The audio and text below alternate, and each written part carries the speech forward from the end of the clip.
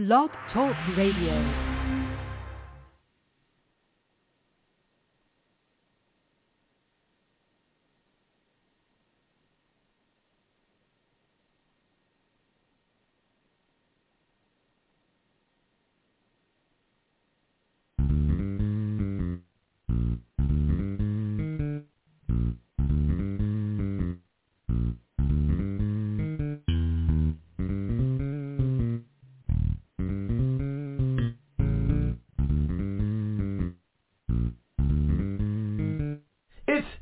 Time with Pastor Steph.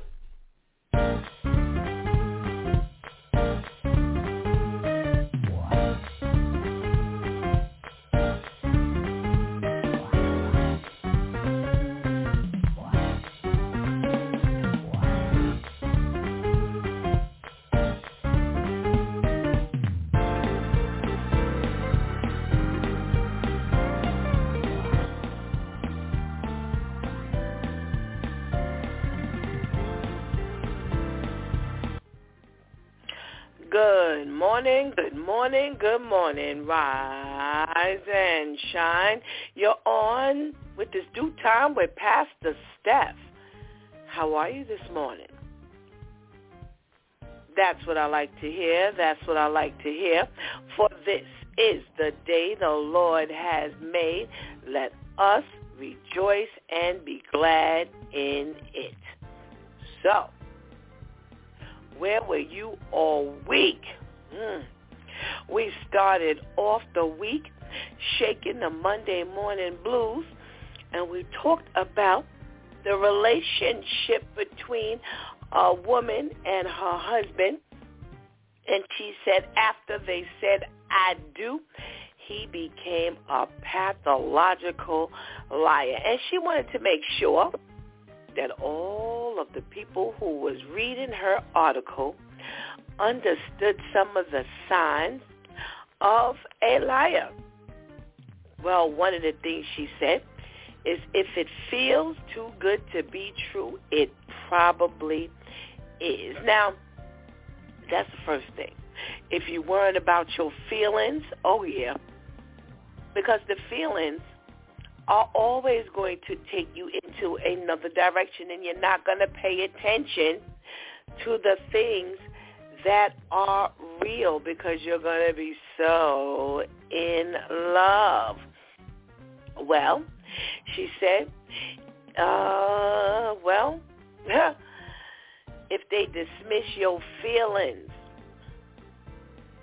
then you know they lying. Oh, well, you got to think about it. If they dismiss your feelings, they don't necessarily have to be a liar. They are definitely not the one for you. So, you got to pay attention to that one. And she says, they get defensive when you point out any inconsistency in their story. And that shows that they're a liar. Yeah, that could definitely be one of the signs. So, we always talk about that dating season and utilizing that dating season to gauge who these people are.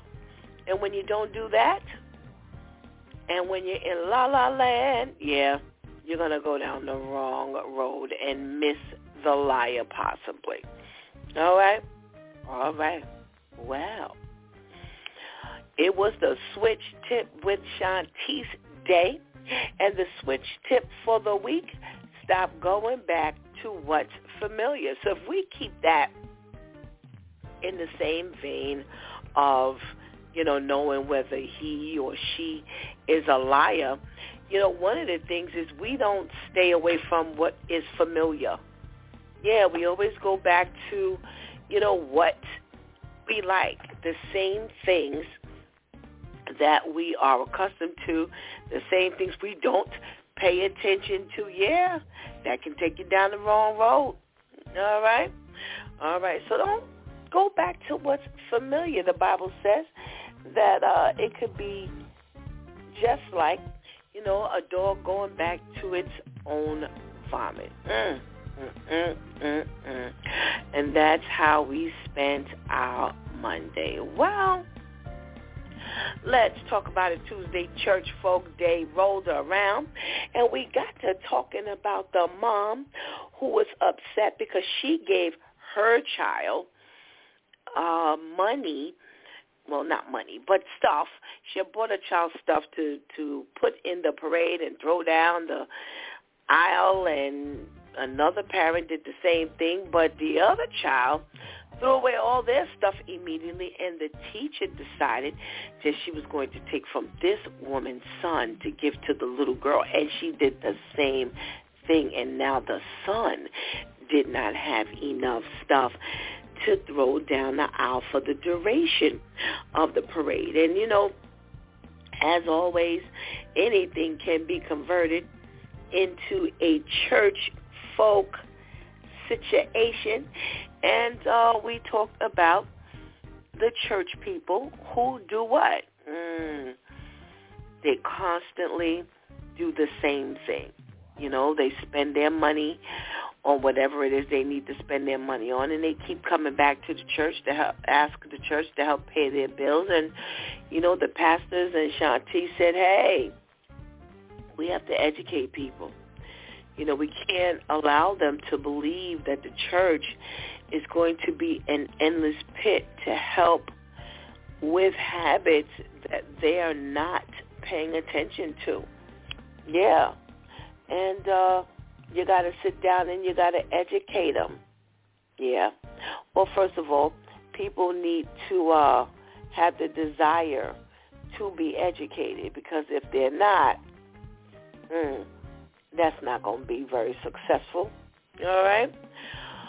All righty. Well, wow, Wednesday rolled around, and we got to talking with our girlfriend Vivian about the New Mexico teacher who allowed the children, she brought the swords to school and allowed the children to play with the swords, because there was some lesson in there somewhere. And unfortunately, one of the young ladies ended up with permanent damage to her wrist. And now Mama is suing. Yeah, well, she needs to. Who allows children to play with swords? Well, the ladies got to talking about signs that you have a hard heart. And you don't feel like talking to anyone. Yep.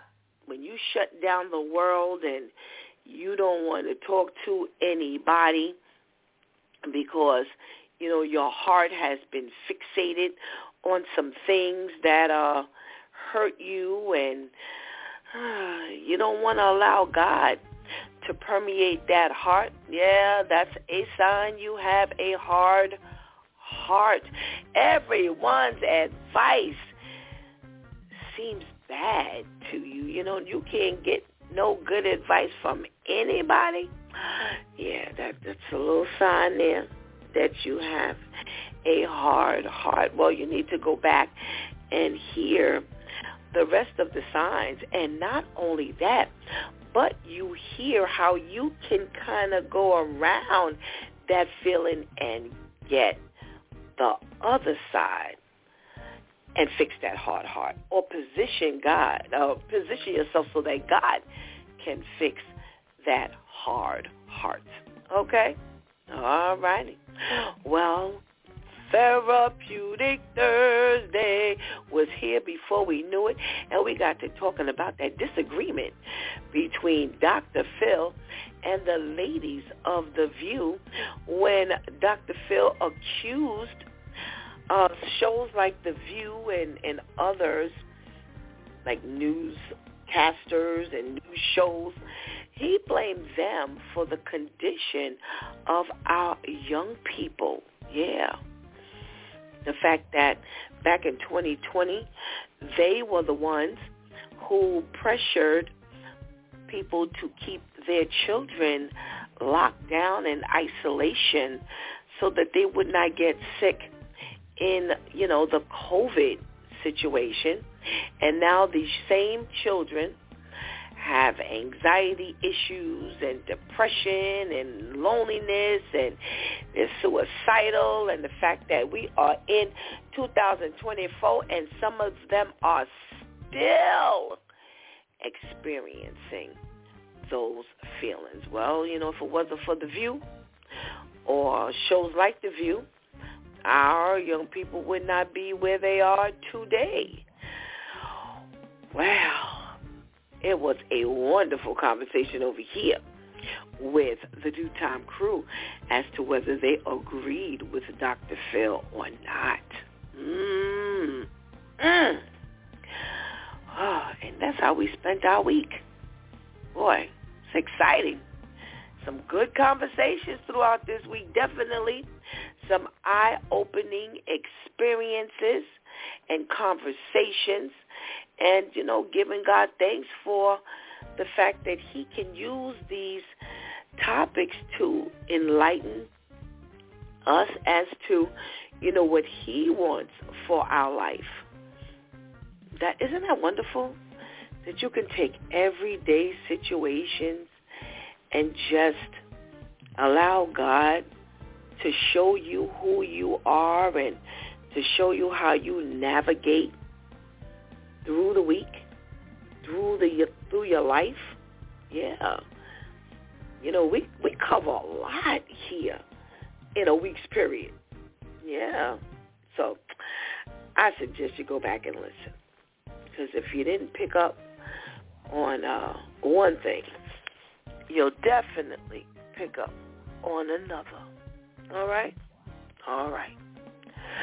Well, today is Freestyle Friday, and we get to do whatever it is we want to do. And talk to the men is what we do best. Yep, on a Friday, we get to hear what they think, and we made it, y'all. By the grace of God, we are here at the end of the week. Woo! It's been some kind of week. It has been some kind of week. So we're going to get this party started. All right? So go ahead and put your hands on that healthy breakfast. Go ahead and tell somebody that it's Due Time with Pastor Steph is on. And whatever you do, don't go anywhere, because we will be right back.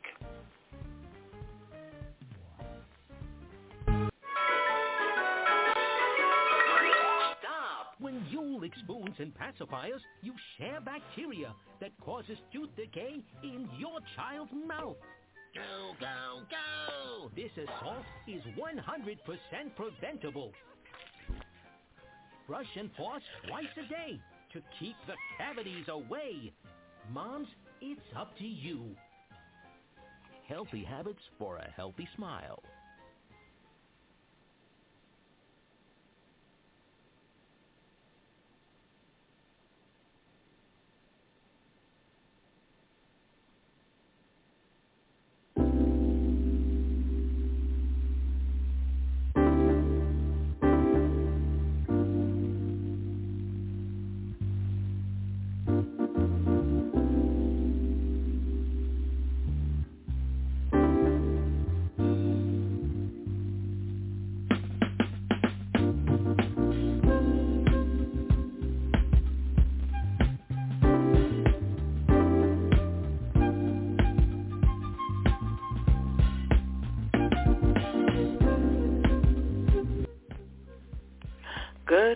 Good morning, and good morning again.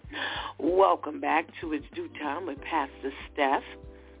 And it is Freestyle Friday. By the grace of God, we made it. And I, for one, am happy it is Friday. It's been I'm kind of weak. It's kind of weird. But I'm grateful to God that we're on this side of the week. Excuse me. And in a little while, God spares, we'll be shutting it down, going into the Sabbath day, where you can put all of the world behind you. And I don't know about the rest of you, but it's a privilege. It's a privilege. You know, years ago, we used to think of it, you know, as some, you know, something hard to put everything. But, man, I got to tell you, I am so glad that we get that opportunity to shut it down. Yeah. Well, you know, we've just come from our Black History Month, and I was looking through some of the stuff that I had in my arsenal, and I saw that I've been looking through some lists all month of some things that were invented by African American, or black, whichever way you want to say it. You know, people still have this, you know, feeling about being called African American, and some people have feelings about being called black, and you think of all the stuff that we go through in life. You know, people feel this way for that, and people, you know, feel another way for another reason. And I don't know. You know, I just, you know, what's important for some people is not important to others, and it hasn't necessarily, you know, bothered me. You know, I know this African American thing is, you know, I know, what's his name? Morgan Freeman had, you know, he's expressed some dislike for that expression, that title, if you will. You know, my thing is, if, you know, 900 years ago, our people came from Africa, am I saying that I'm African American? Am I even counting so far back? I don't know. I guess all I know is God is my Father. That's all that matters. But nonetheless, February is a month where we focus on all of the things that, you know, we as the darker people have done. And I just happened to go through the list and see some things, you know, that we've created, well, not created, but invented. And I thought about some of the essential things, or things that we don't think much about, or things that that's like just a part of our life. And I think that's what kind of caught my attention. And so I'm just going to shout out some things that we've put out there that really has changed our life or makes a difference in our life. And the potato chip. Man, I just have to have my yellow Lay's at times. Chef George Crumb, born in 1824, he created, if you will, he invented the potato chip back in 1853 when they say a customer complained about some thick fried potatoes. He decided to cut them up real thin and fry them, and thus the potato chip. Well, we have heard about George Washington Carver, with his experiments that started in 1896, and they say he was the one responsible for unveiling 518 new products in 1914. Ink, dye, soap, flour, vinegar to synthetic rubber. Well, I say, well, wherever vinegar came from, man, that and baking soda, baby, woo, those were game changers. Let's see who else.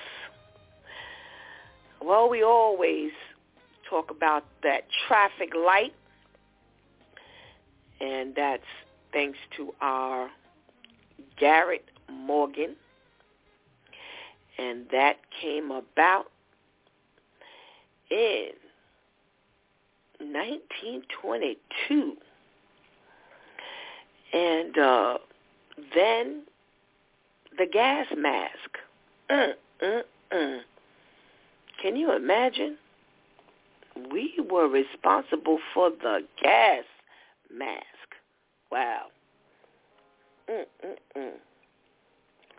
What else are we talking about here?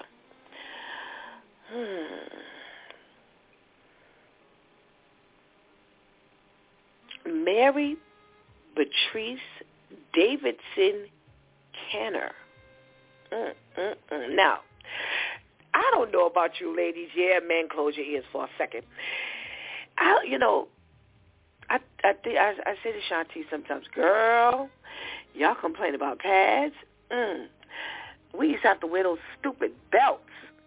Oh, my goodness. And every time I changed my dressing on my stomach to cover my wound, they call it an AB pad, and that's to absorb all of the liquids that come from my stomach. And that's what we used to wear as a sanitary pad. Well, our girl, Mary Patrice Davidson Kenner, was responsible for some adjustments to the sanitary belt. She also is responsible for walking frames, mountable toilet tissue holder, and the back washer for the shower. Wow. Well, Marie Van Britton Brown, born in 1922, from Queens, New York. Well, she is responsible for the two-way microphone, peepholes, and monitors. Wow. Can you imagine? Wow. Well, we got Shirley Jackson, born in 1946, who's responsible for the touch-tone phone, fiber optic cables, and caller ID. How many of you are happy you got the caller ID now? Remember, man, we used to just answer the phone and whoever was on the other end was on the other end. Now, because of Ms. Shirley Jackson, we can say thank you that I already know who's calling before I answer the phone.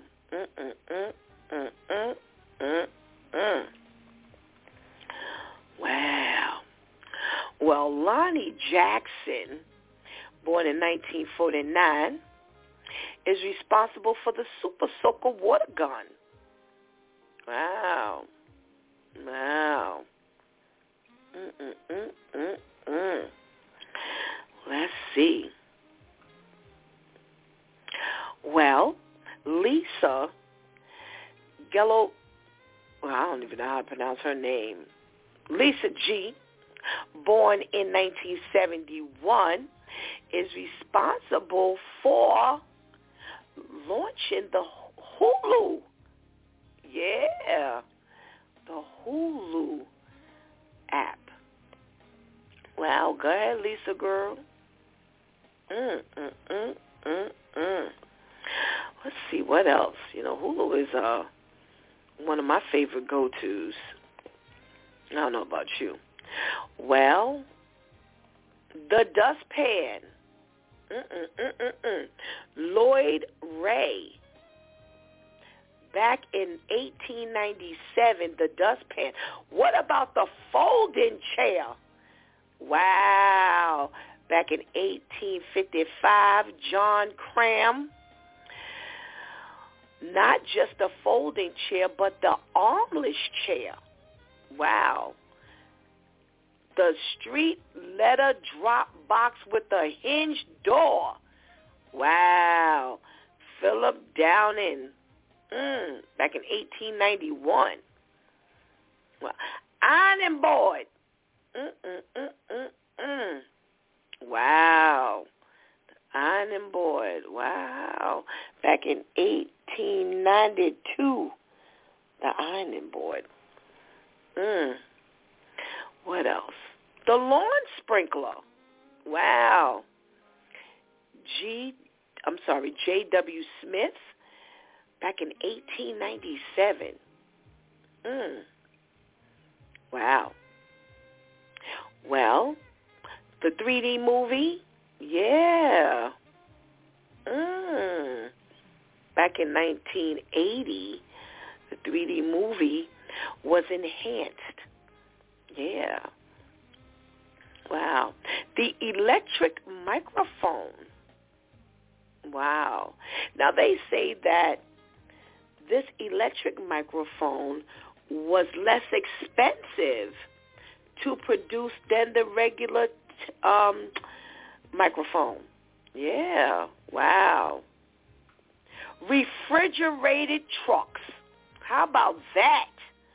Wow. That's how y'all got Wild Wednesday.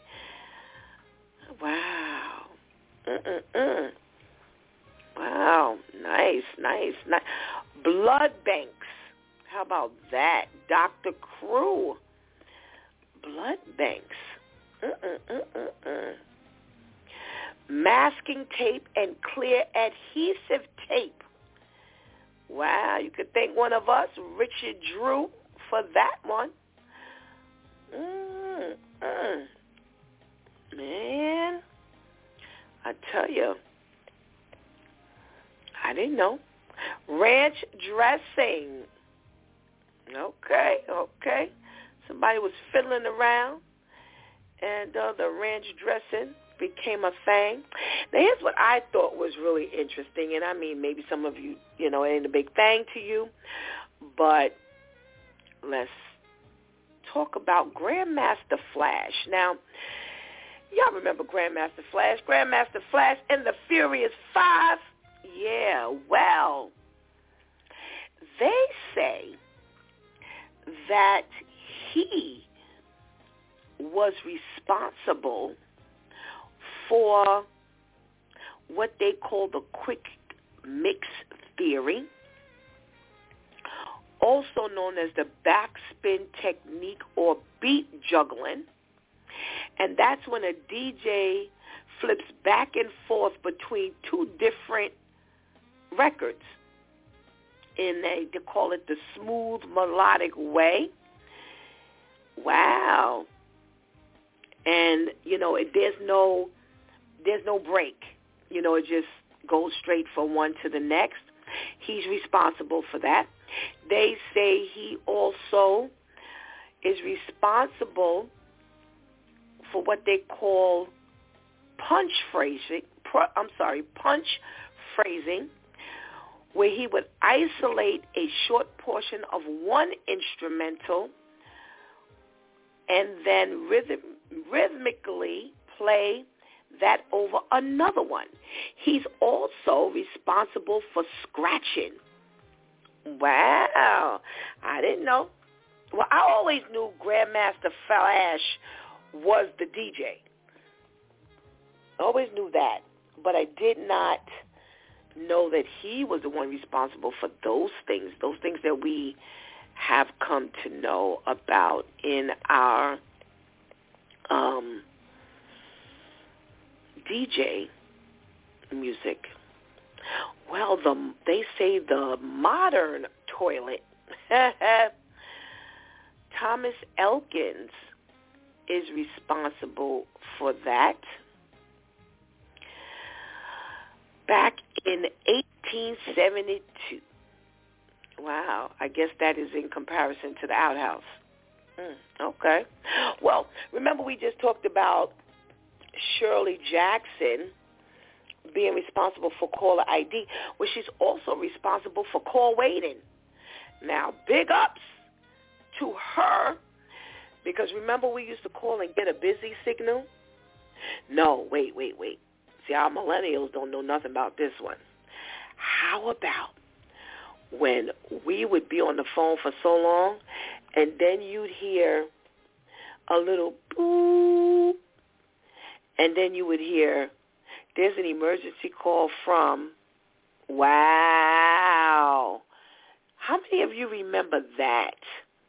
When people used to break into your phone call, they used to call the operator.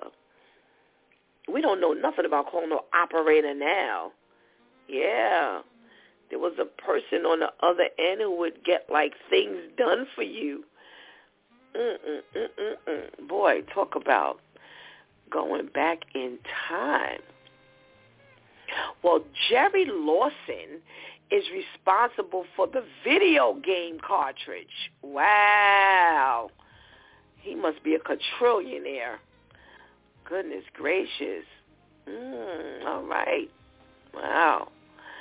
Well, those are some of the things that we have really come to rely on in our life. All because of God and us. And, I think about how we have become, from many, many years ago, we're the hated ones. Can you imagine that? We're they hate us. The people hate us. And to think that we had so many different contributions. Imagine that we've talked about so many things just this morning. I didn't even go through some of the things that are more commonly known. And here you are hating us so much. I don't know. Giving God thanks. Because if you would think about the way they think about it, it doesn't seem like we've contributed anything. And we just breathing, and our little breath is useless. I see it. So, I wanted to bring that up. As we just came out of, Black History Month, and how many things that, God has really used us for. I mean, countless things, but just some of those things that we have really, really come to rely on that, the people that hate us rely on as well. I don't know if you think about it like that, but I sure do. So what are we talking about in our news today?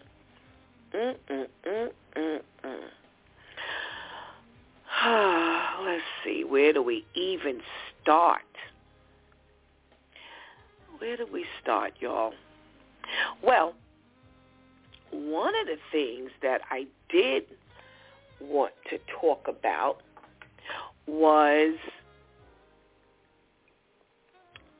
Ahmaud Arbery. Yeah.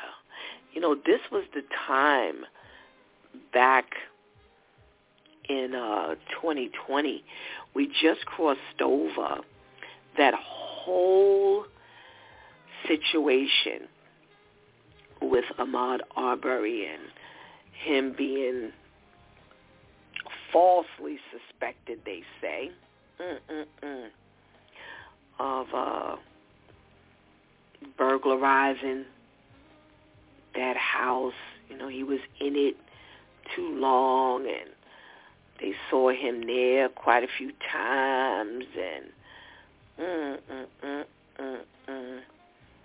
George and Travis McMichael, along with their buddy William Bryan, how they chased him down and, oh boy, murdered him at the age of 25. Well, thank God of, whether, some people talked about, the judge that gave them life and how that was a sham and they only did it because, and I don't know if I even care why. Sometimes for me, I can't care why. It's like, all right, what, God, just thank you. Other times you do care why, but this was one time it's like, listen, whether, people are angry that, they said they were used as a, like a little token. It only happened because the judge was scared not to. Well, you know what? If that was used in order to get the sentencing and, there were 3 life sentences, then you know what? Oh, well. What are you going to get more than life? The death penalty. And, the death penalty, they're going to die. But if you're made to live out for the rest of your life, in jail, and sometimes people just live the rest of their lives in jail, and, some people say that that's not really a punishment because they still get to live while other people die. Well, you know what? I don't know about us taking people's lives. That's not it's one thing when you punish a person. It's another thing when you take someone's life. And I don't know if I want to be that individual who's responsible for, that injection that kills someone, or the one who presses the button for the gas chamber, or the one who's behind the gun, in the firing squad. And, I don't know if I want to be that person, because is that how God's going to charge me later? I don't know about all that. I got enough to worry about without me making those kind of moves. Just my daily living I got to pay attention to and make sure I stay out of hell. That's enough than to put that on my resume. And that's what God is charging me with. Well, you're the one who pressed the button for the McMichaels. No, that's all right. No, thank you. So I just wanted to bring up, back on February 23rd is when all of that got started. Yeah. I remember when we first started It's Due Time, that was one of the socially conscious stories that Vivian started following here on It's Due Time. So it was a lot to talk about because that was huge. That was a huge story. So can't forget about that one. What else are we talking about here? Well,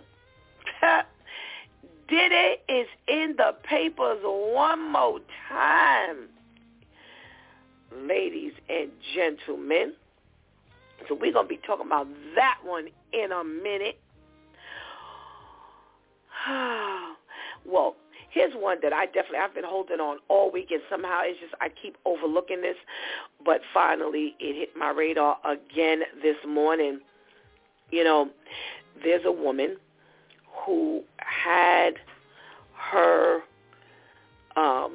life turned upside down, and she says that she's applauding the fact that an Illinois judge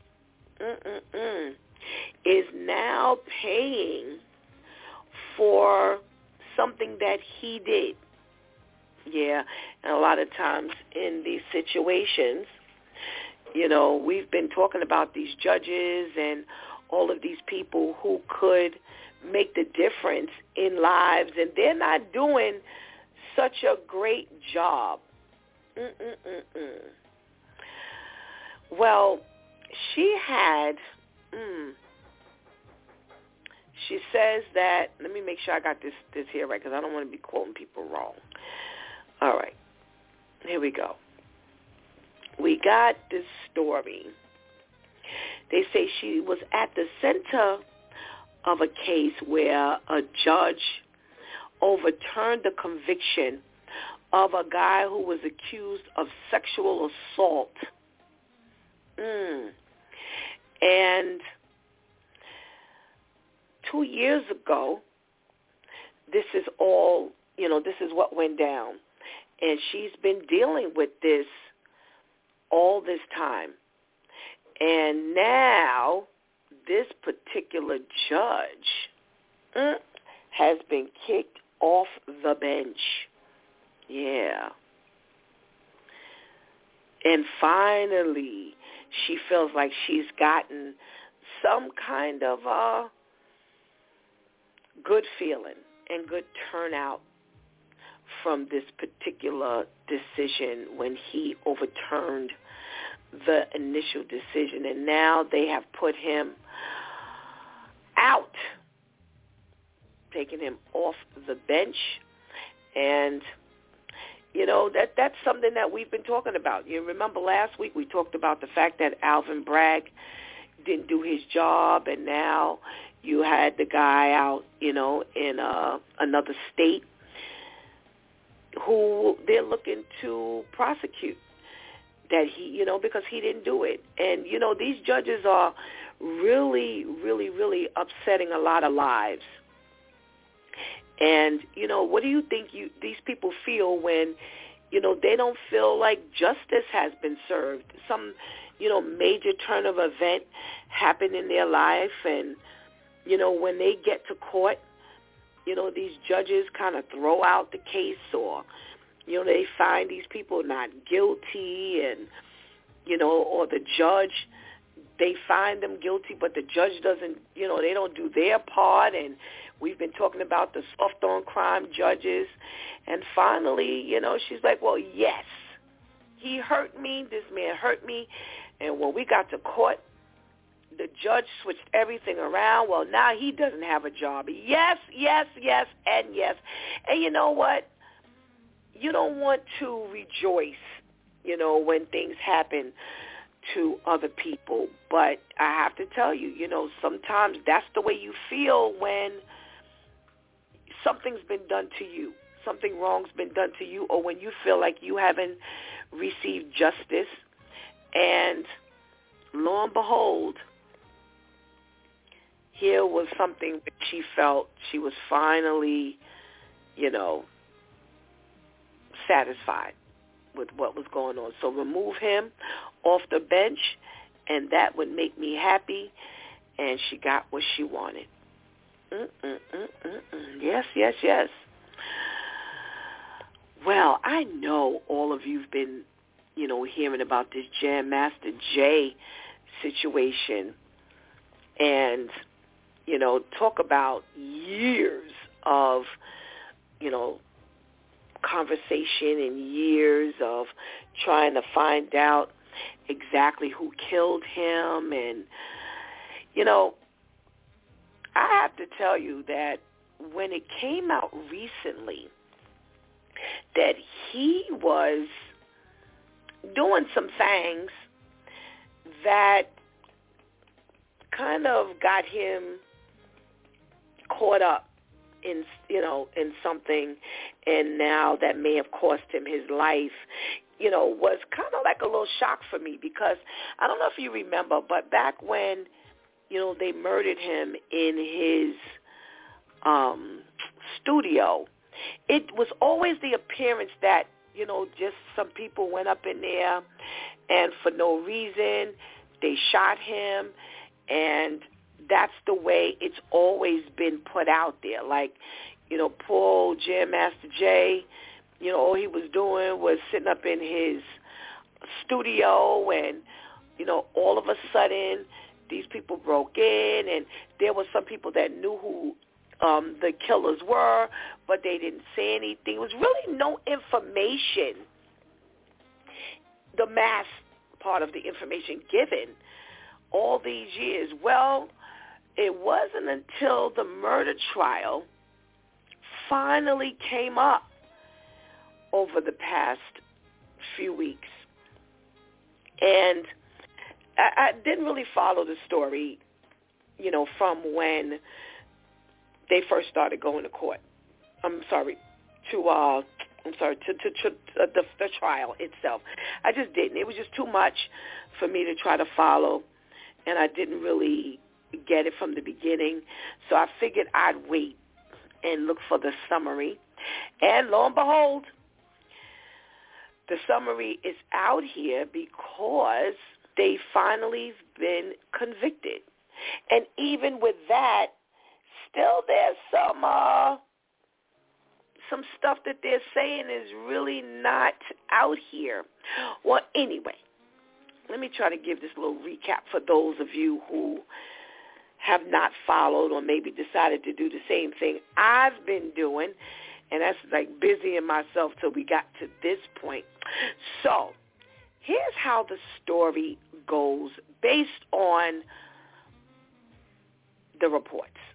I kind of read over a couple of different reports to kind of get something neutral. So, all right, so first of all, for those of you who don't remember, Jam Master Jay was the DJ for Run DMC. Yeah, you can't forget Run DMC. They were kind of like the pioneers of hip-hop. And he was gunned down in October of 2002, October 30th to be exact, of 2002. And again, this has been a mystery because everybody who did know wouldn't talk. And I do remember that. They really were saying that a lot of people knew, but they just could not get these people to talk. Well, they're kind of revealing why the people wouldn't talk. So they say two people's names have always been at the center of this particular murder. And that's Ronald Washington, who was his childhood friend, and Carl Jordan Jr., who was his godson at the time, if you will. And they weren't talking, first of all, because these were two people that were very close to him. And when they were let into the studio that day, everybody knew who they were. This is his childhood friend and the godchild and all of this stuff. So, this ain't no mystery as to who they were. And the people have been afraid that if they identified them, that they would come back, and, kind of do some additional murders. So they kind of held on to, their little piece of information. Well, when they were sentenced the other day, these two people are still yelling innocence. One of them was yelling, "Y'all just killed two innocent people." That was the close friend the childhood friend after, the guilty verdict came down. And the godson is, I love y'all. That's what he's yelling in the courtroom. He didn't quite say, as much as the other person. But they say it was quite a bit of ruckus in the courtroom. And there's still, the attorneys are still saying that those were, they were not the two who did it. They don't care what has been going on. But here's the thing that I think kind of shocked everybody, because, again, there was just this perception that he was just killed for no reason, if you will. But they say that there was a plan for Jam Master Jay to sell 10 kilos of cocaine through these two, through the friend and the godson, to somebody in Baltimore. And somehow or another, the connection in Baltimore, that relationship went wrong. And they had a dispute with the best friend. And somehow or another, it rolled around to Jam Master Jay because he was the middleman. And they got to a greed level, a jealousy level, and decided to kill him to get the cocaine and distribute it and sell it as they wanted to. That's the way this story is being given in the articles that I've been reading over the past couple of days. And, they're saying that they don't really know whether, the guy in Baltimore, what the real, how close he was to Jam Master Jay, and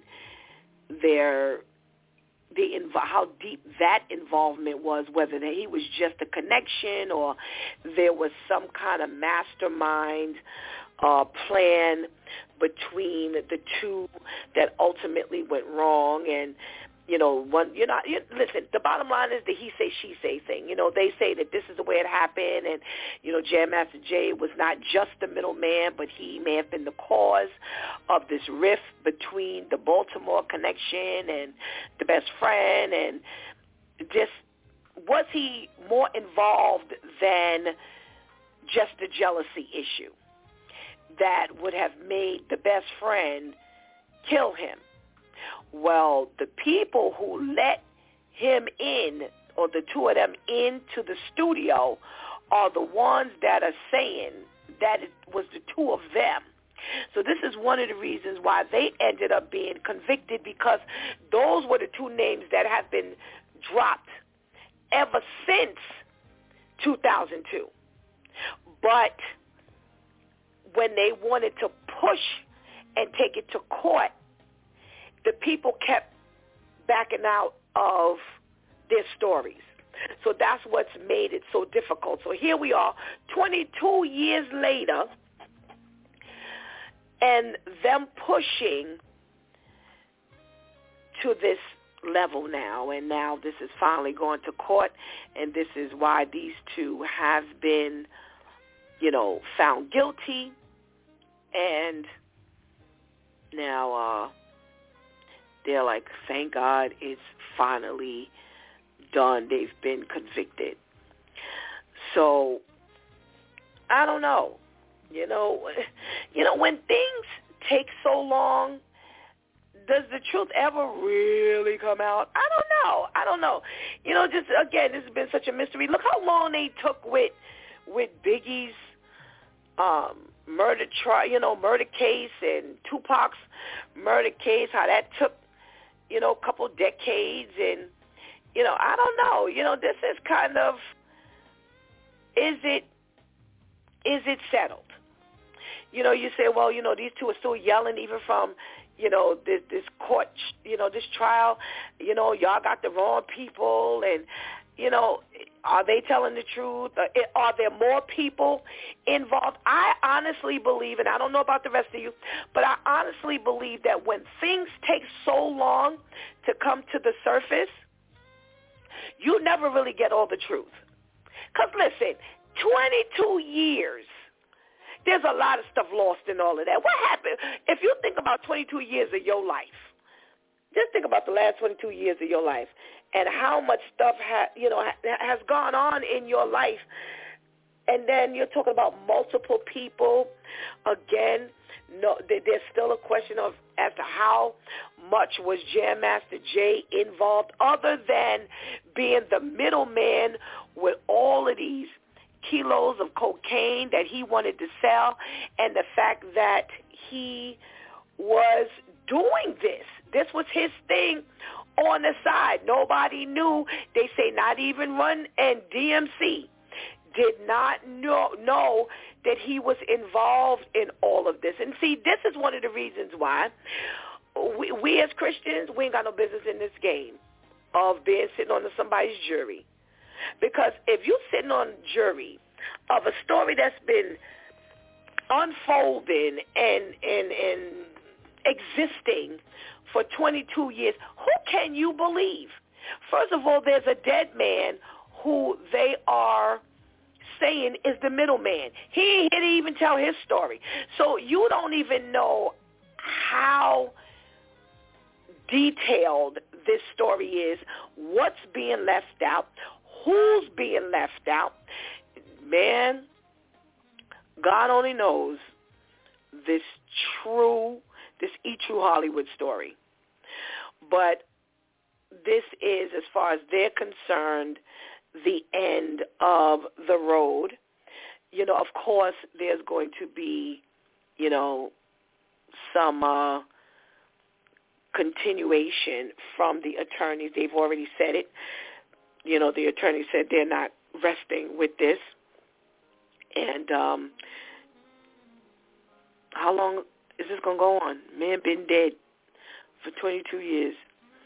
Do you ever really find out the truth is my question. And before I bring on my due-time men, we got to talk about the latest Diddy story. He's being sued again. This time, this particular story is definitely not the first time you've heard of him being involved with men. Yeah, the men are now coming out big time. And here's the bad part, because this is something that is really recent.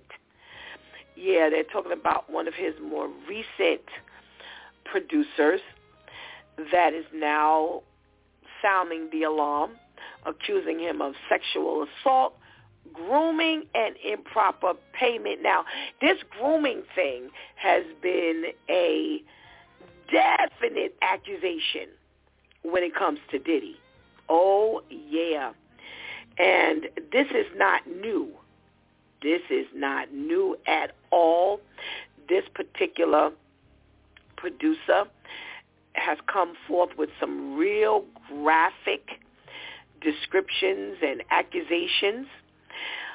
And the same, kind of like the same thing about the prostitutes and having him participate in sexual acts that the ladies were accusing him of. And again, he's saying that, Diddy was grooming him to be with other men, which is definitely not the first time you've heard of this story. Yeah, the younger boys or the young men have definitely talked about this. This has definitely been chatter, and which is why when the ladies came forth with it, these stories were so believable, because it wasn't like some of the other people who have been accused where all of a sudden their names started dropping. This has been big chatter. Now, I've even heard about some of this stuff, and I'm always, the last one to even get involved or hear, rather, these accusations, because most times you're following these artists or artists who are involved with these people. So, now check this out. 30 million. So I don't know, what is with the 30 million thing? Because he's going after 30 million just like Cassie did. And I don't know. He may be wealthy, but I'm trying to figure out how many 30 mils he got to put out there. Because after a while, you're going to have to run out of some money. You ain't going to have this endless flow. And he's paid out the $30 million to Cassie, and it's only anyone's guess as to how many other cases that have been behind the scenes that he's put into people's pockets. Yeah. He ain't going to have money forever. That's all I know. That bank account will go down because, again, you've got all the people who are coming forward now that are putting him in spotlight. Then you've got all the people who have over the years, the decades, that he's probably paid. And you've got who he's paying now. These are only the people that are actually getting attention. So, I don't know, but this ain't going to be, something that is going to stay silent. I don't know. Well, I got a couple of stories that I want to run by our due time men. So let's say good morning first. There ain't much for us to talk about before we go into these stories. But let's say good morning to our Pastor Vinny. Good morning, Pastor Vinny. Good morning. Good morning.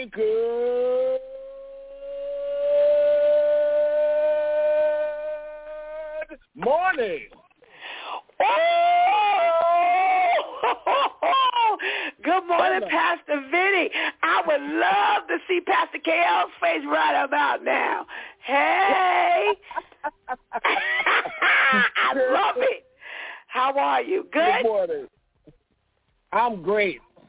Oh, man. I am great. Hey, it's starting to warm up down here. Okay. All right. I'm feeling you. I thought I had moved back to New York. All right. The days have been so cold. All right. It's getting back to normal. Good. Very good. Very good. Good to hear your voice. Thank you so much for joining us this morning. Let's say good morning to our Pastor KL. Good morning, Pastor KL.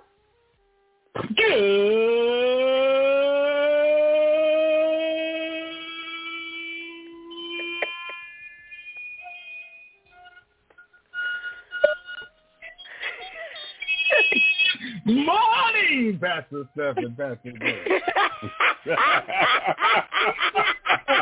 Great ass, brother.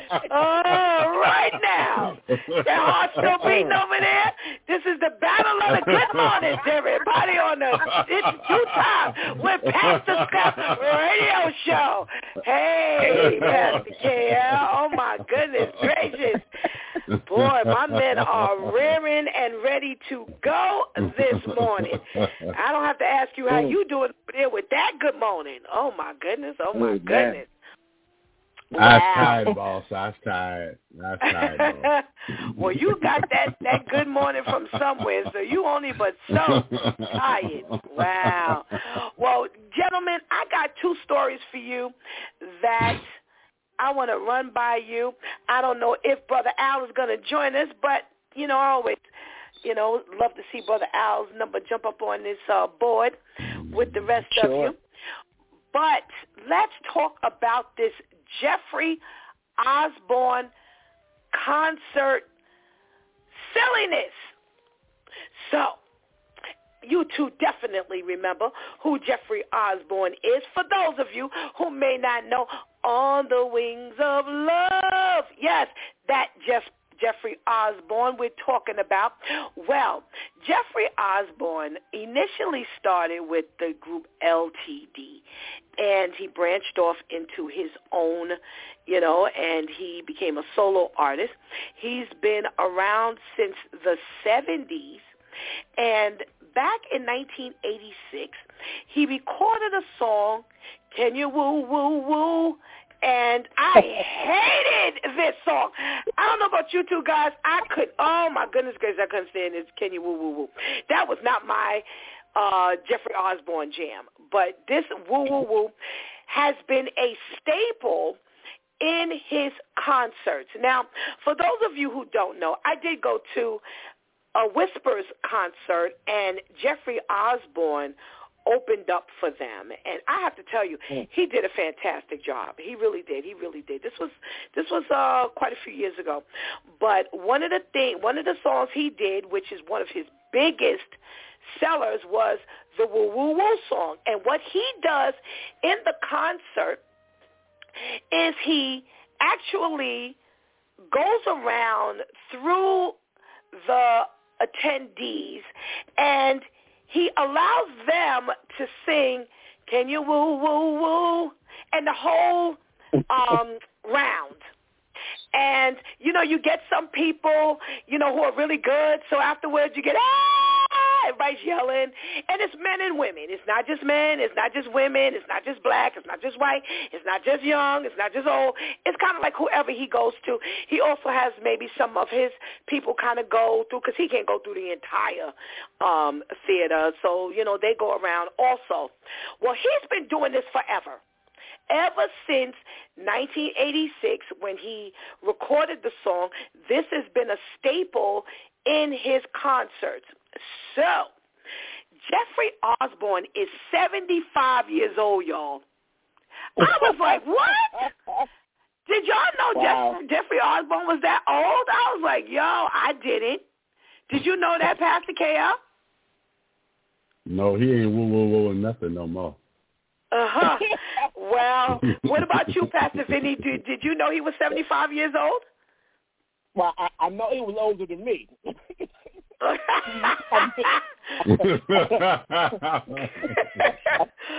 57, well, so I know. Okay. Well, you're right. He is definitely older than you because he's 75.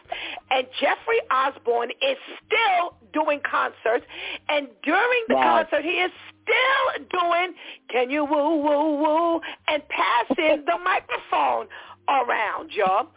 So here's how the story goes.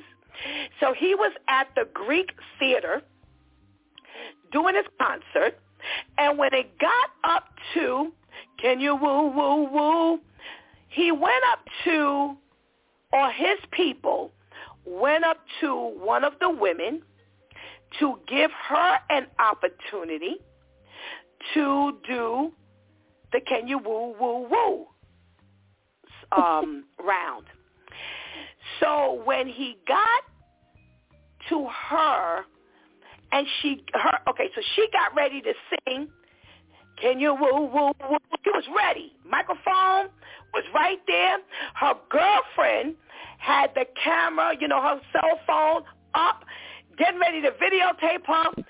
And then he says, I want a white woman, or I want a white person. Now, wow. I'm assuming she was not white. Now, whether she was Hispanic, whether she was black, they don't have a picture, but the thought is she's black. And when he said, I want a white person, she said she was shocked, embarrassed, and humiliated at the time, and she tried to make light of the situation, and she says into the mic, well, I'm white.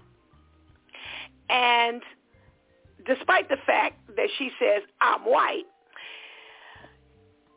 she says that they took the microphone away from her and searched the audience to give the microphone to someone else, and it left her embarrassed and humiliated by the situation.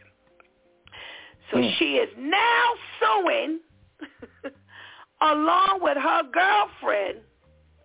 They're suing the woo man for $2 million.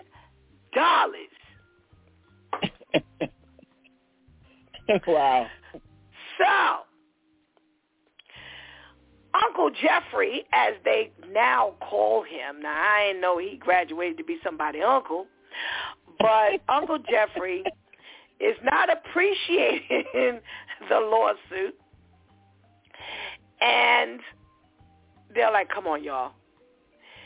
You know, she's standing on, you know, her ground. Her friend is standing her ground to say that, you know, they were really embarrassed, and her friend was embarrassed. Brother Al just joined us, that the friend was embarrassed as well, and, you know, they need to pay her. They need to pay them, because what happened was when the team got to her and handed her the microphone, you know, the two big screens that they have, one on each side of the theater. Yeah. Well, they showed up in the two screens.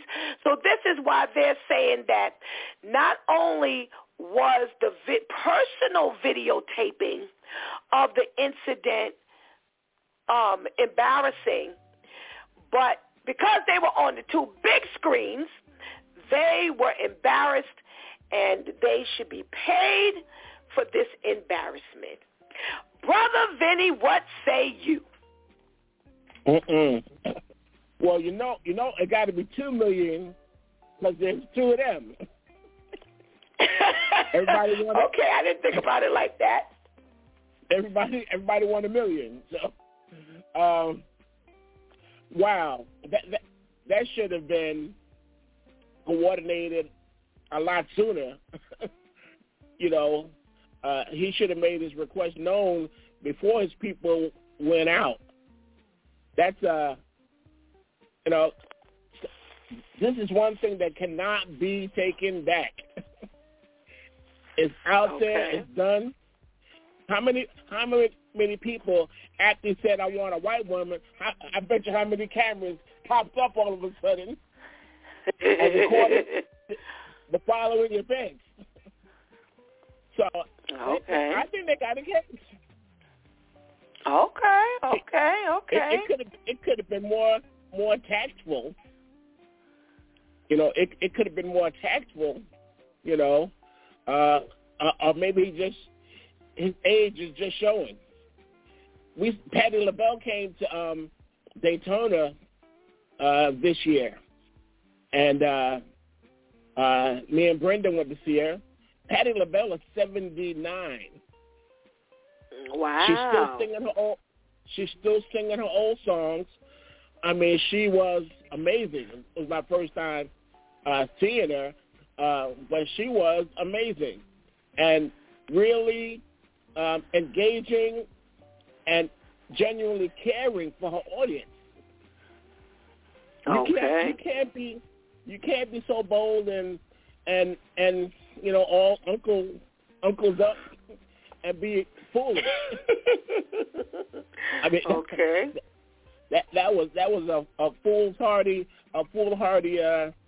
thing he did, and I think my brother might have to pay for that. Okay. Well, listen, all of our listeners, feel free to hit me up or call in to let me know, you know, or let us know what you think. Brother, our Pastor Vinny says he thinks they have a case, and go ahead and pursue. Pastor KL, can you woo? Is that worth $2 million? Not at all. Not at all. First of all, you don't even know if she could sing. So she might have wooed it instead of wooing it. You know what I mean? So, I mean, you taking a chance, first of all. You know what I mean? She wasn't even going to entertain the audience. You know, and I look at it from another aspect, and maybe it's different to you, but, you know, I do comedy on the regular, stand-up comedy. And when you come into the comedy show, it's at your own risk.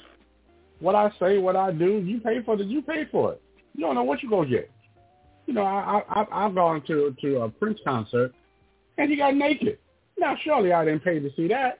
But what I'm going to do, sue him for sexual harassment? You know, I mean, I just don't understand. I mean, no, you ain't got no case. Sit your black self down. Okay. All righty. Unwiped. She's unwiped. Oh, my goodness. All right. So Pastor KL says, absolutely not. So we got one on each side. Good morning, Brother Al.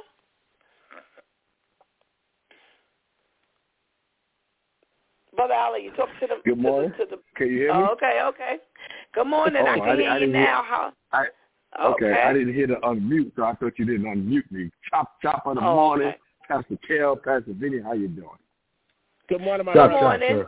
All right. Yes. So what do you think? Do you think that this woo, or the potential woo? Because we never got to the woo. Is it worth $2 million? Well, what if I didn't? Well, I didn't hear the whole story. I caught like the end of it, so I didn't hear the whole story. I do know that you said somebody was suing somebody for something, so I'm like, well, I'm gonna invite you, Pastor Steph, to come with me to a show and see if we can get $2 million. Okay, so real quick, Jeffrey Osborne, part of he was in concert at the Greek Theater. I don't know where the Greek Theater was, but he was at the Greek Theater doing a concert, and one of his standards is he goes around throughout the audience, or his team goes throughout the audience, and they choose people to do a round of, can you woo? So they got to one woman, and, as she took the mic, her girlfriend got the camera ready.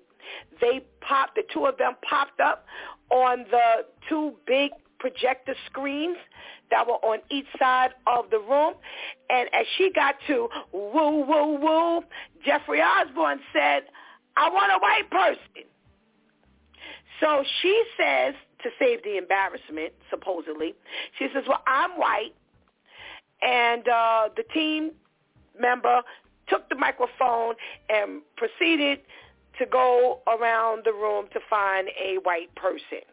So she says, and the girlfriend says, that, this left her humiliated, embarrassed, and they are now suing for $2 million because she didn't get to woo. So what do you think? Do you think she should sue, or she should win? Not should she sue, but should she win this $2 million because she didn't get to woo? What you think, Brother Al? Absolutely not. I mean, it happened. I do understand you're probably embarrassed. I get that, like, wow, you're going to just take the mic from me and do that. I understand the embarrassment, but you going $2 million because you ain't get the woo? Like, no, that's not what we're doing.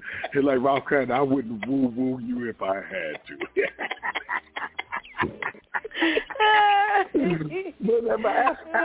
Absolutely not. No, we're not doing that. You're embarrassed, but no, no $2 million for you. If that's the case, I'm going to the concert and do my thing too. Well, I happen to agree with the side of, get on out of here with this issue and this silliness. Yo, you ain't got no case for no $2 million. Yo, how many times are we embarrassed in life? If it wasn't Jeffrey Osborne and it wasn't the woo, could you sue for $2 million? Stop it. Cut it out. Stop. Everybody wants some money. Everything is suit worthy these days. And, I really hope this does not make it in front of a judge, because we pay for this. That's my tagline. Hey, I pay for this. We are actually paying every time this judge whatever judge has to sit in front of these silly, petty lawsuits. Now, you really mad because you felt embarrassed You think some people going to remember you? Oh, here we are in 2024, 2023 when this took place. Here we going to be in 2033, and we're going to go, oh, that woman. Back in the day, I could tell you, I could point her out right now. She didn't get a chance to woo, woo, woo. And I agree with Pastor KL. We don't know how her woo, woo, woo would have come out. So had we been subjected to a woo, woo, woo that was a won't, we couldn't have sued. We would have been able to sue.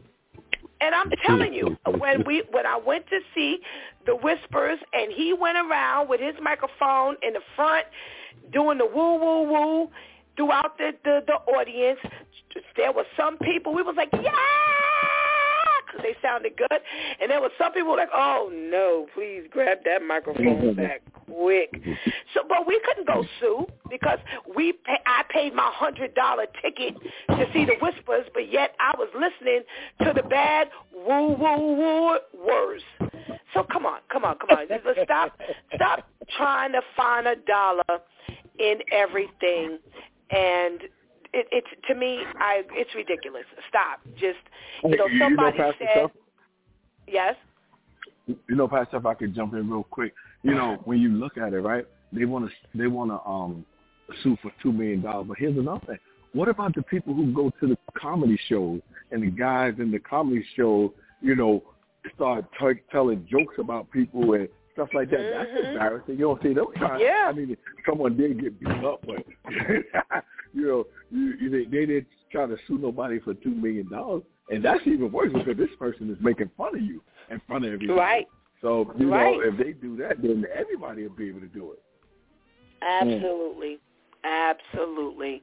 It's it is. There are so many other people that have come under some, embarrassment, and if everybody wanted to sue, we'd be in trouble.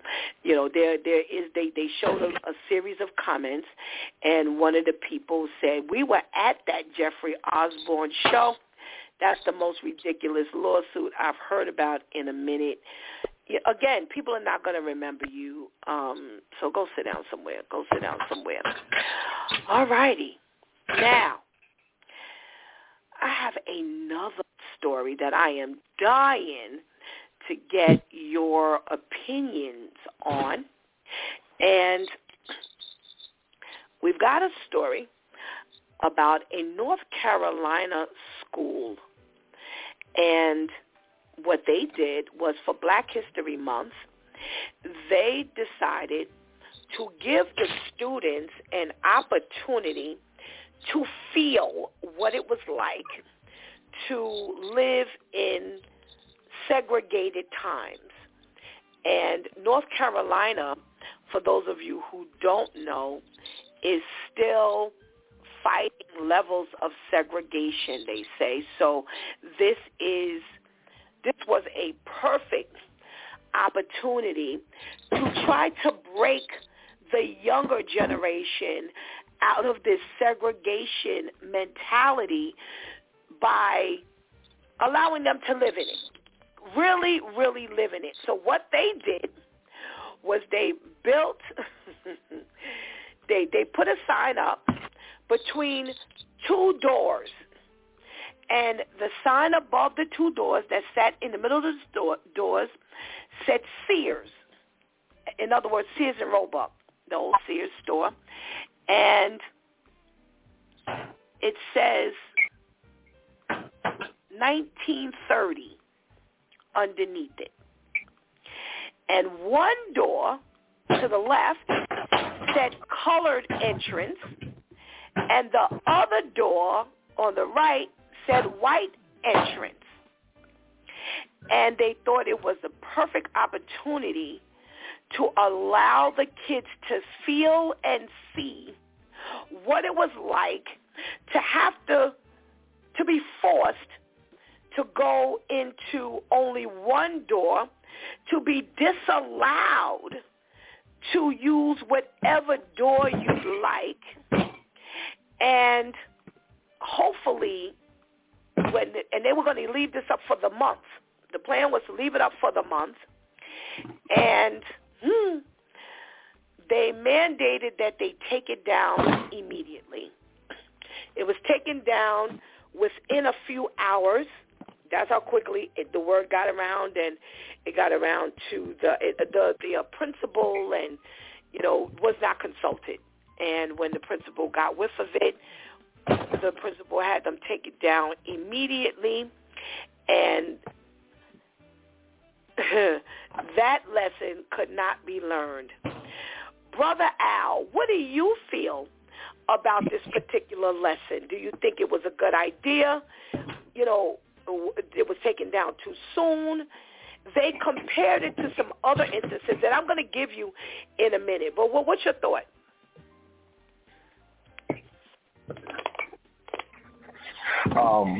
I think that it was a great idea, and I say that because me working in the school system and seeing the stuff that goes on, these kids need to see and understand what our people went through to fight to get us where we needed to be, and we still have a long way. I mean, I look at the school system, all we do is slap these kids on the wrist. Unfortunately, 2 weeks ago, we had a girl in my school, a sixth grader, got argument with somebody else and stabbed the other girl in her hand, and nothing happened. It's like, oh, you can't do that. Oh, this kid is a minor, and it irritates the heck out of me. So I think they need to. I think that was a good idea for them to see this is what your ancestors went through so that you can come to school freely, so you can go on whatever door, you can drink from whatever water fountain. So I think it was a great idea. I think they should have left it, because that's the biggest thing. They hide so much from these kids. They don't want them to see this. They don't want them to know that. They even get to the point now where they want to take stuff. Don't even let the kids learn about slavery no more. So it's crazy. They need to know it. So I think they should have left it. Okay.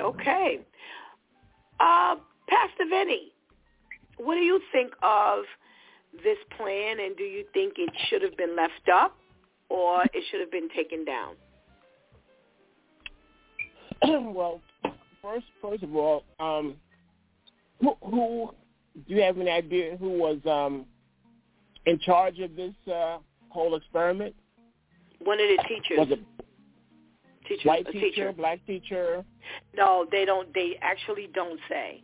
It alludes to a black teacher, the way they tell the story, because it's black. It would make sense the way they were describing it, that it was a black teacher that felt that they wanted, being that they're still experiencing segregation in North Carolina, that they would, that's the way it was described, that it would look like it was a black teacher. Yeah, I think they missed an opportunity by taking it down so quickly. I think they missed a valuable opportunity. I'd imagine that those that wanted it down didn't want the spotlight shown on life how it really was, because now they're banning certain historical books and museums and everything else just to keep the lie going.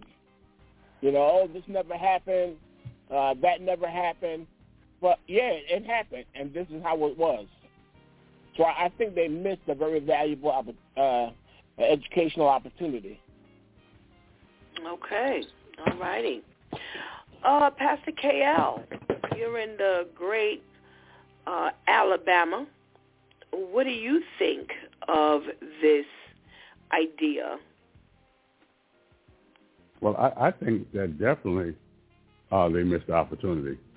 I mean, they don't even show Roots no more unless it's on cable. A special cable show.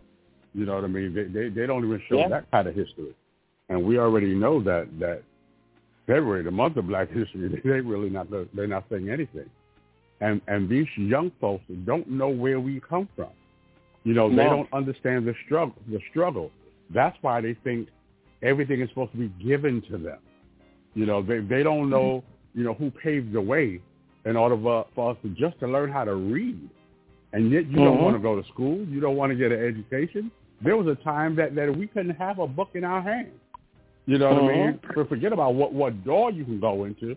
There's a time we couldn't even look at the white person in the eye or in the face. You know what I mean? So they don't know this kind of struggle. They just know the video game and this and that and give me this and I need to have this because and you got to overcompensate because daddy wasn't here. Listen, there was times when daddy was removed and sold somewhere else. Now daddy just leaving. But there was times when daddy didn't have a choice. You know, and people these children don't understand those stories.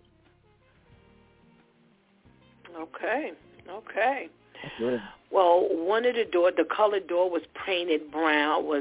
They had the brown paper over the door, and they had the white door entrance that was covered with white paper. So there was no confusion. They made sure that it was blatant, like it used to be back in the day. And I'll share my feeling in the closing. But one of the reasons why they said they took it down was because they made an analogy to some incidences that took place last year during Black History Month. And one instance was in Miami where a preschool was, they say, criticized for putting blackface on the toddlers. And that was to show another point. And they were 2- and 3-year-olds who had blackface on. And this was a white school, preschool. And the parents found out, it was a white-owned preschool, let me put it like that. And the parents found out about it when there were photos sent out of the children in a group chat. So they had not asked the parents, could they do this or what they felt about doing this, and it was not received well. So that was one of the reasons why they hurry up and snatch down the colored entrance and the white entrance sign. They also compared it to another Ohio middle school last year during Black History Month, where they showed images of an orangutan eating watermelon, and the children had to read a Black historical fact. Oh my gosh. To recognize Black History Month. They also compared it to, I think it was last year, when the school here in New York, they referenced that as well, when they had the college serving watermelon and something else during Black History Month. And, here it is. The New York school served fried chicken and watermelon for Black History Month and added that to the menu. And also at a Philadelphia Catholic school, they were disciplined for pretty much doing the same thing as well as participating in a racist blackface video.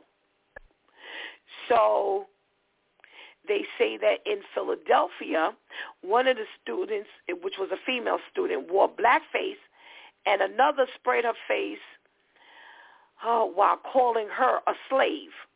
So they're taking all of these instances for what has happened last year during Black History Month, and they didn't want to be compared to that.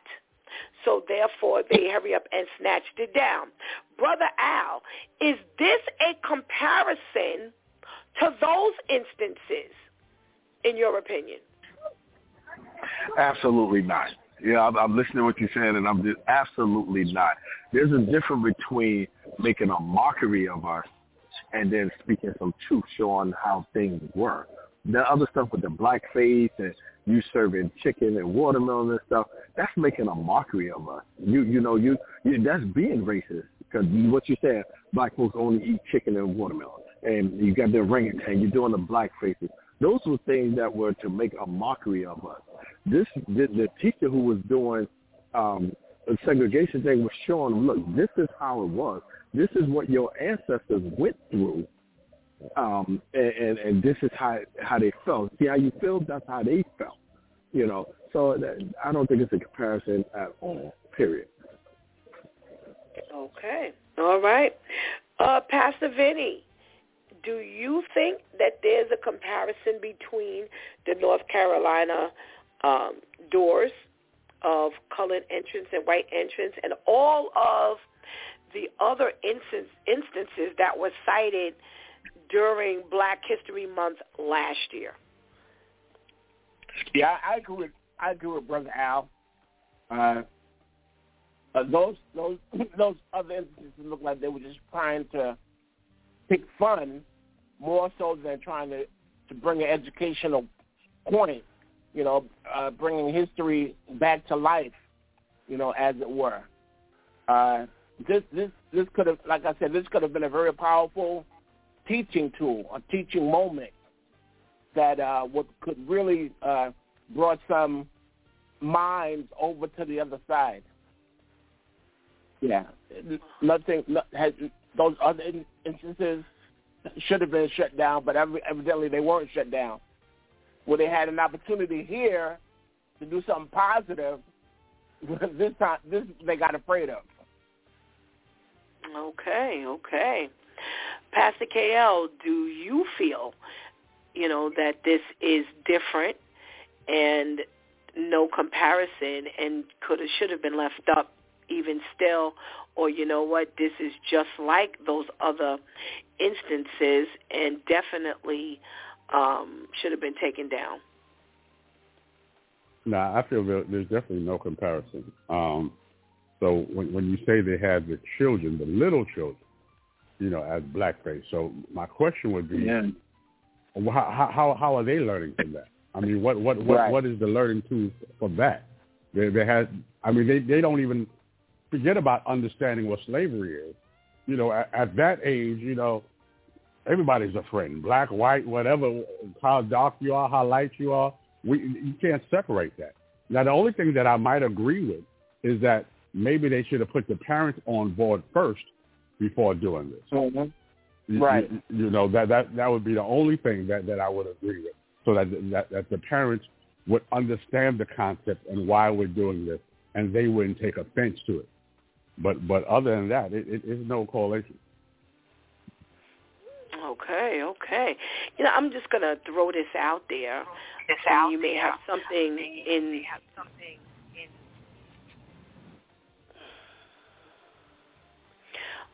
Hello, I hope I don't get this echo, but I'm going to throw this out there, and maybe something comes to your mind and maybe something doesn't come to your mind. But, Brother Al, you know, you're right in the school system. Did you see them do anything this year? And Pastor Vinny and Pastor Gail, I'm going to ask you the same thing, so please think as Brother Al is talking. What do you feel the schools can do? You know, having an opportunity to teach the students about Black history. What do you think? Have you seen something, Brother Al, or have you thought of something that they could do that would allow these children an opportunity to learn? Maybe they've done it and you just haven't heard about it, or, you know, does anything come to your mind? Well, one of the things is that always irritated me with the school is, and so far from my experience and being in a few different schools, they all do the same thing. Oh, it's Black History Month, so they'll go around and they'll get some pictures and, you know, a little something about the person and put them up on the hallway, throughout the hallway. But you don't hear nobody talking about it. You don't hear them teaching it in class, you know. And I do more teaching of the Black history than they do. You know, I started a thing in my cafeteria in the morning where I meet the kids called Mr. Bynum Discussion Table. And the kids come over and we talk, and I've been talking about Black history all month. But I don't see that they do it. And what happened is they try to block Black folks stuff so much to we just get used to it and accept it. You know, I always said it, that we should learn everybody's history. They should come in school, and this month you learn about Black history. This month you learn about Latino. This month you learn about Jewish. And that way I think if we know about each other's history, it would help out a lot. I think it would help out because you know. But the Black history, it gets shut down. That's why they gave us the shortest month. It gets shut down. They'll put some pictures up and thinking, okay, well, you put some pictures up for you. No, that's not helping me. I need these kids to know our history. Right. Okay. Pastor Vinny, you know, you've been around for a minute. You know, your children were raised in the school system. And is there something that you feel they can do during Black History Month that you just haven't seen? And, you know, these people were on to something, but that didn't, you know, work according to how, you know, you gentlemen feel. And is there something else that if you had your way, you would, you know, make sure was done during Black History Month? Mm-hmm. You know, I would have at least, like Pastor Al, have some exposure. I remember we used to have during the month of February, we used to have more Black history. Is more became more visible. We had Black poetry where the kids, you know, either memorized or just picked out selected readings, and we did it like in an auditorium setting. So I remember that growing up several times. But again, nothing really concrete to say that, hey, this is Black History Month. Just, you know, it's often, and, you know, unfortunately the church is kind of guilty on that too. It becomes just like by the way thing. You know, by the way, this Sunday we're going to dress up in our African garb, but we're not going to talk about it. We're just going to dress in our African garb. They got to be more focused, more verbal about it, you know, more deliberate. We've got to be more deliberate. I do notice that in more of the sports events, in addition to the national anthem, they are singing the Black national anthem, which is a tremendous improvement. Okay. Pastor KL, you know, again, you're another one who's, you know, raised your kids in the school system. Do you feel like over the years there was just something that you didn't see, and it would be nice if they were to? First of all, I thought you were going to say I'm old, so I'm glad you didn't say that. I just raised my kids in the school system, so that's nice. But I think one of the issues is watch your mouth now. I think one of the issues in the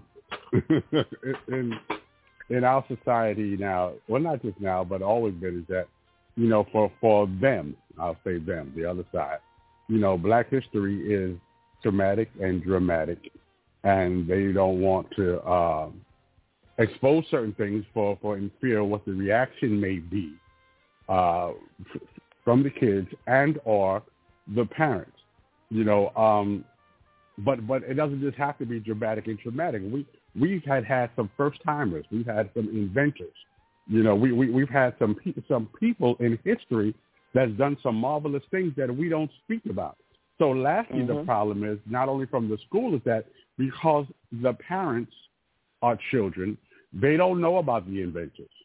You know, they I mean, they don't know about slavery, let alone what we created. They don't know about the hot iron, whatever curler that these people are burning their hair with back in the days. They don't know about stuff like that. You know, but that's the problem. When you don't know yourself, you can't teach your children, and then you can't hold the people who are teaching your children accountable because you don't know what they don't know. Okay. Okay. Yeah. All right, gentlemen. What were you going to say, Pastor Vinny? No, I was saying that's really a good point. You know, I mean, my mother was a good 25 years older, you know, than my older sister. You know, so they came with a wealth of knowledge. You know, that they had a different set of morals, a different set of values, and today you don't see that. You don't see the distinction. You know, I'm not saying that the kids are being raised by a bunch of dummies, but they're being raised by people who don't have really the experience necessary, you know, to raise kids in this age. All righty. Thank you so much, gentlemen. You have definitely given us some thought-provoking words, and we thank you for your contribution into today's conversation, and we pray you have a blessed weekend. Amen. You do the same. Meet me at that concert so we can get that money. Okie dokie now. All righty. Let's get our benediction.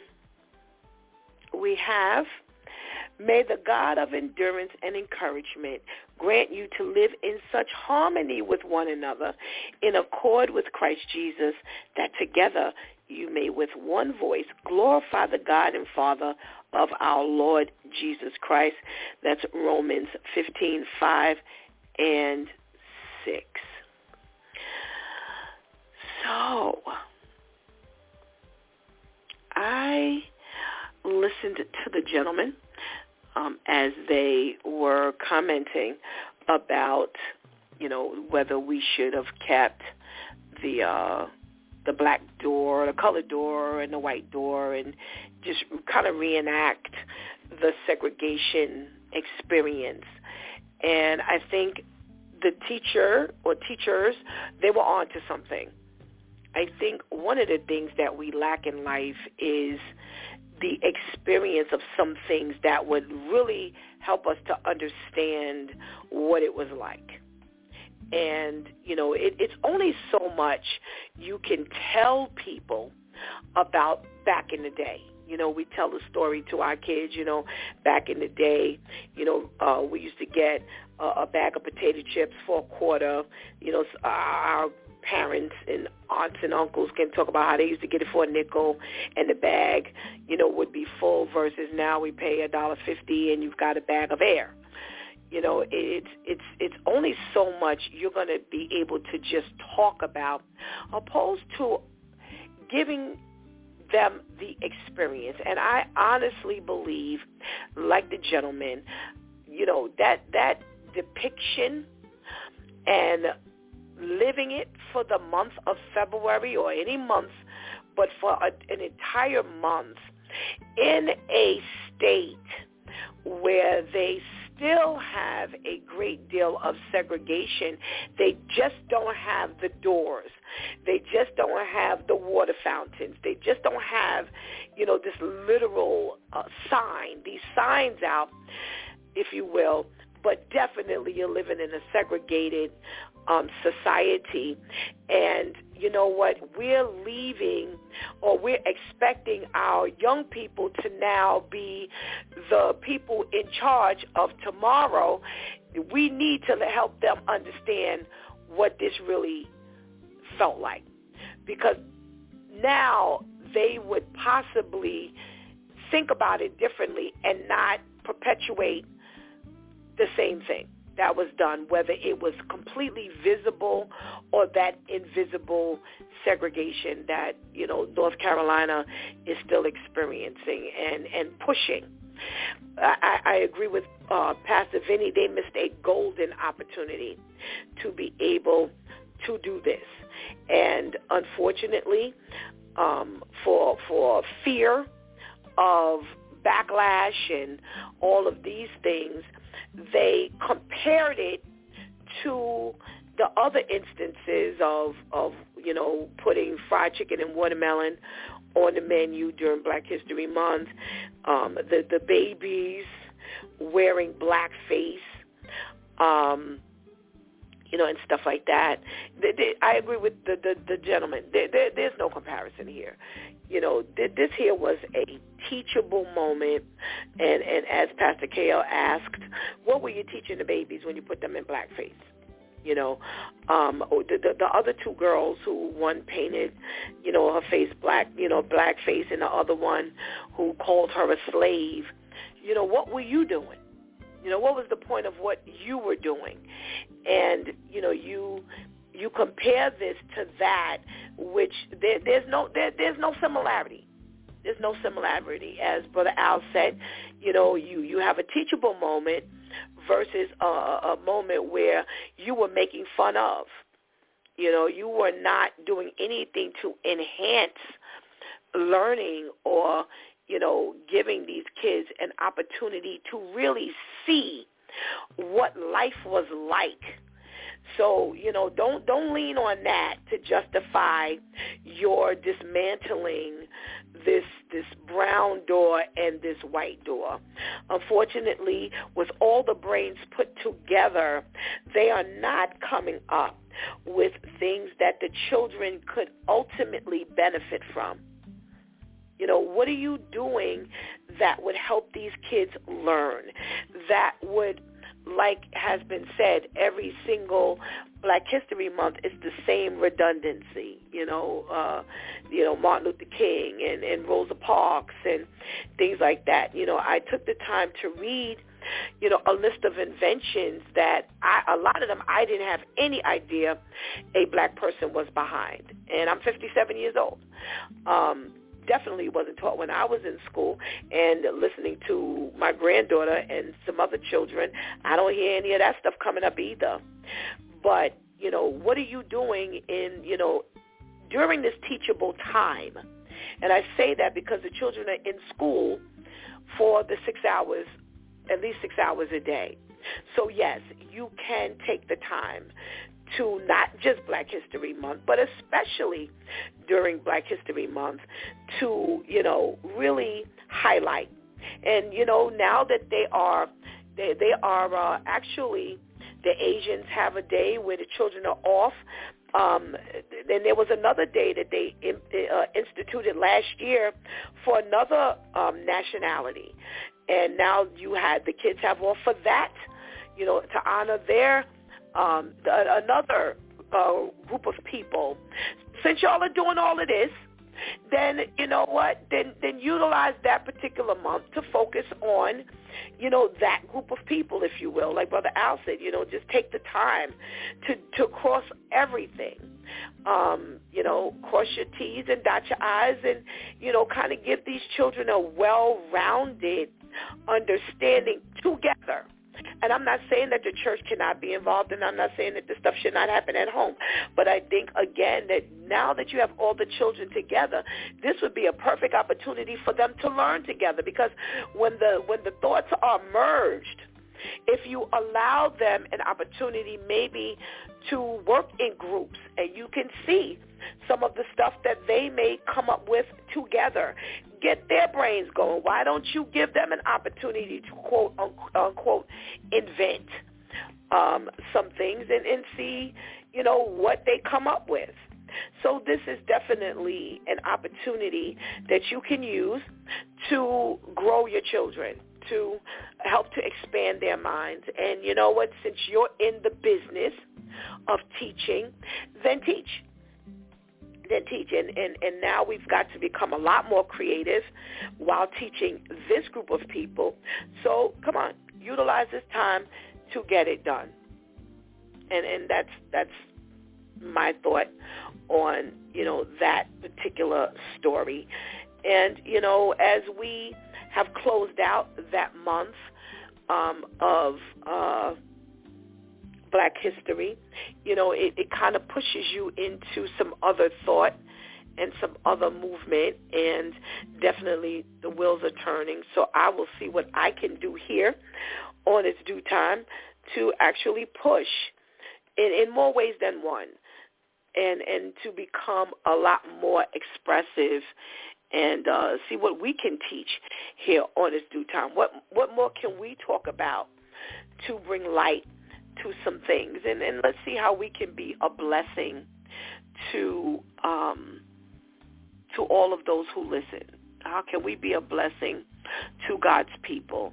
And that needs to be something that we all take part in. You know, we all should. What are we doing with our children? What are we doing with our nieces and nephews? Are we working harder to fill in the blanks? You know, years ago, the church used to be a lot more active in what they do. You know, we used to have more church involvement. You know, we've lost a lot of bodies in the church. Church is not as populated as it used to be years ago, ever since COVID. You know, it cleaned out a lot of the churches, especially the younger set. You know, we don't really see a lot of young people in church. And the older people that are in church, who are still going out to church, are really going out to church because they are doing the remote thing. You know, it's the right thing to do to go to church. You know, they're not looking to change anything. They're not looking to upgrade. So, you know, we've got to also change the face of what church looks like, of what the church's responsibility is.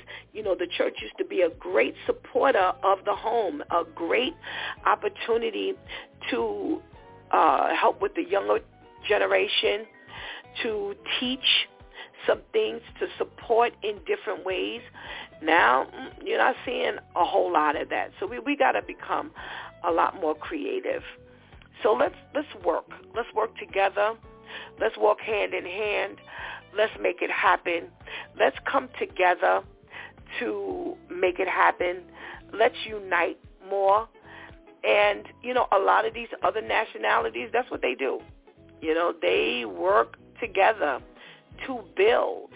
You know, around here, over the last 10 years, you have seen a lot of these, I don't even know what to call it, to be honest, and I guess I should be a little ashamed, but a lot of the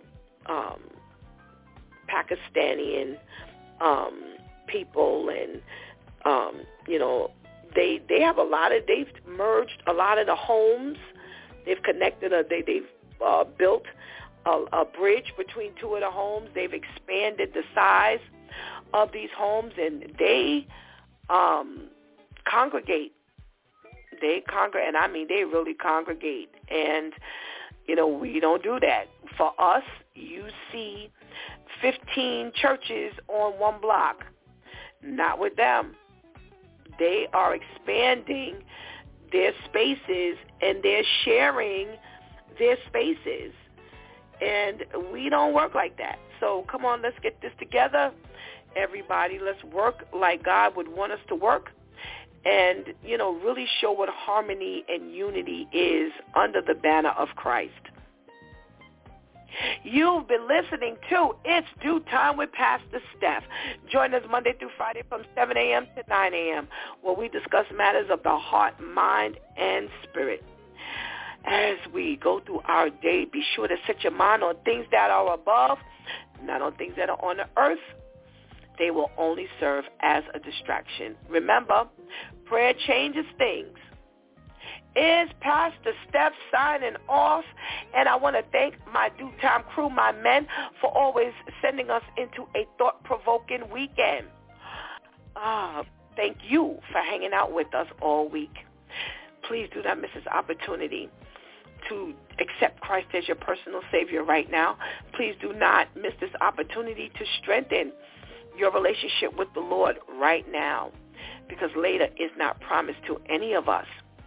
This Sunday, we will not be in the Word Prayer Project room, as our behind-the-scenes sister Anika has lost her father, and we will be celebrating his life early on Sunday. So we will not be in the prayer room. We don't want to do our prayer room without her, and she needs to be included. So we're going to go over and give her some support. So God spares. We'll be with you Monday. So until then, I love you.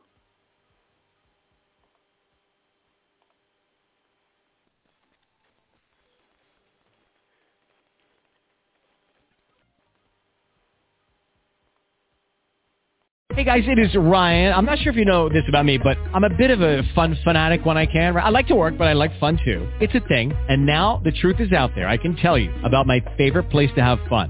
Chumba Casino. They have hundreds of social casino style games to choose from with new games released each week. You can play for free anytime, anywhere. And each day brings a new chance to collect daily bonuses. So join me in the fun. Sign up now at ChumbaCasino.com. No purchase necessary. VGW Group. Void where prohibited by law. See terms and conditions. 18+.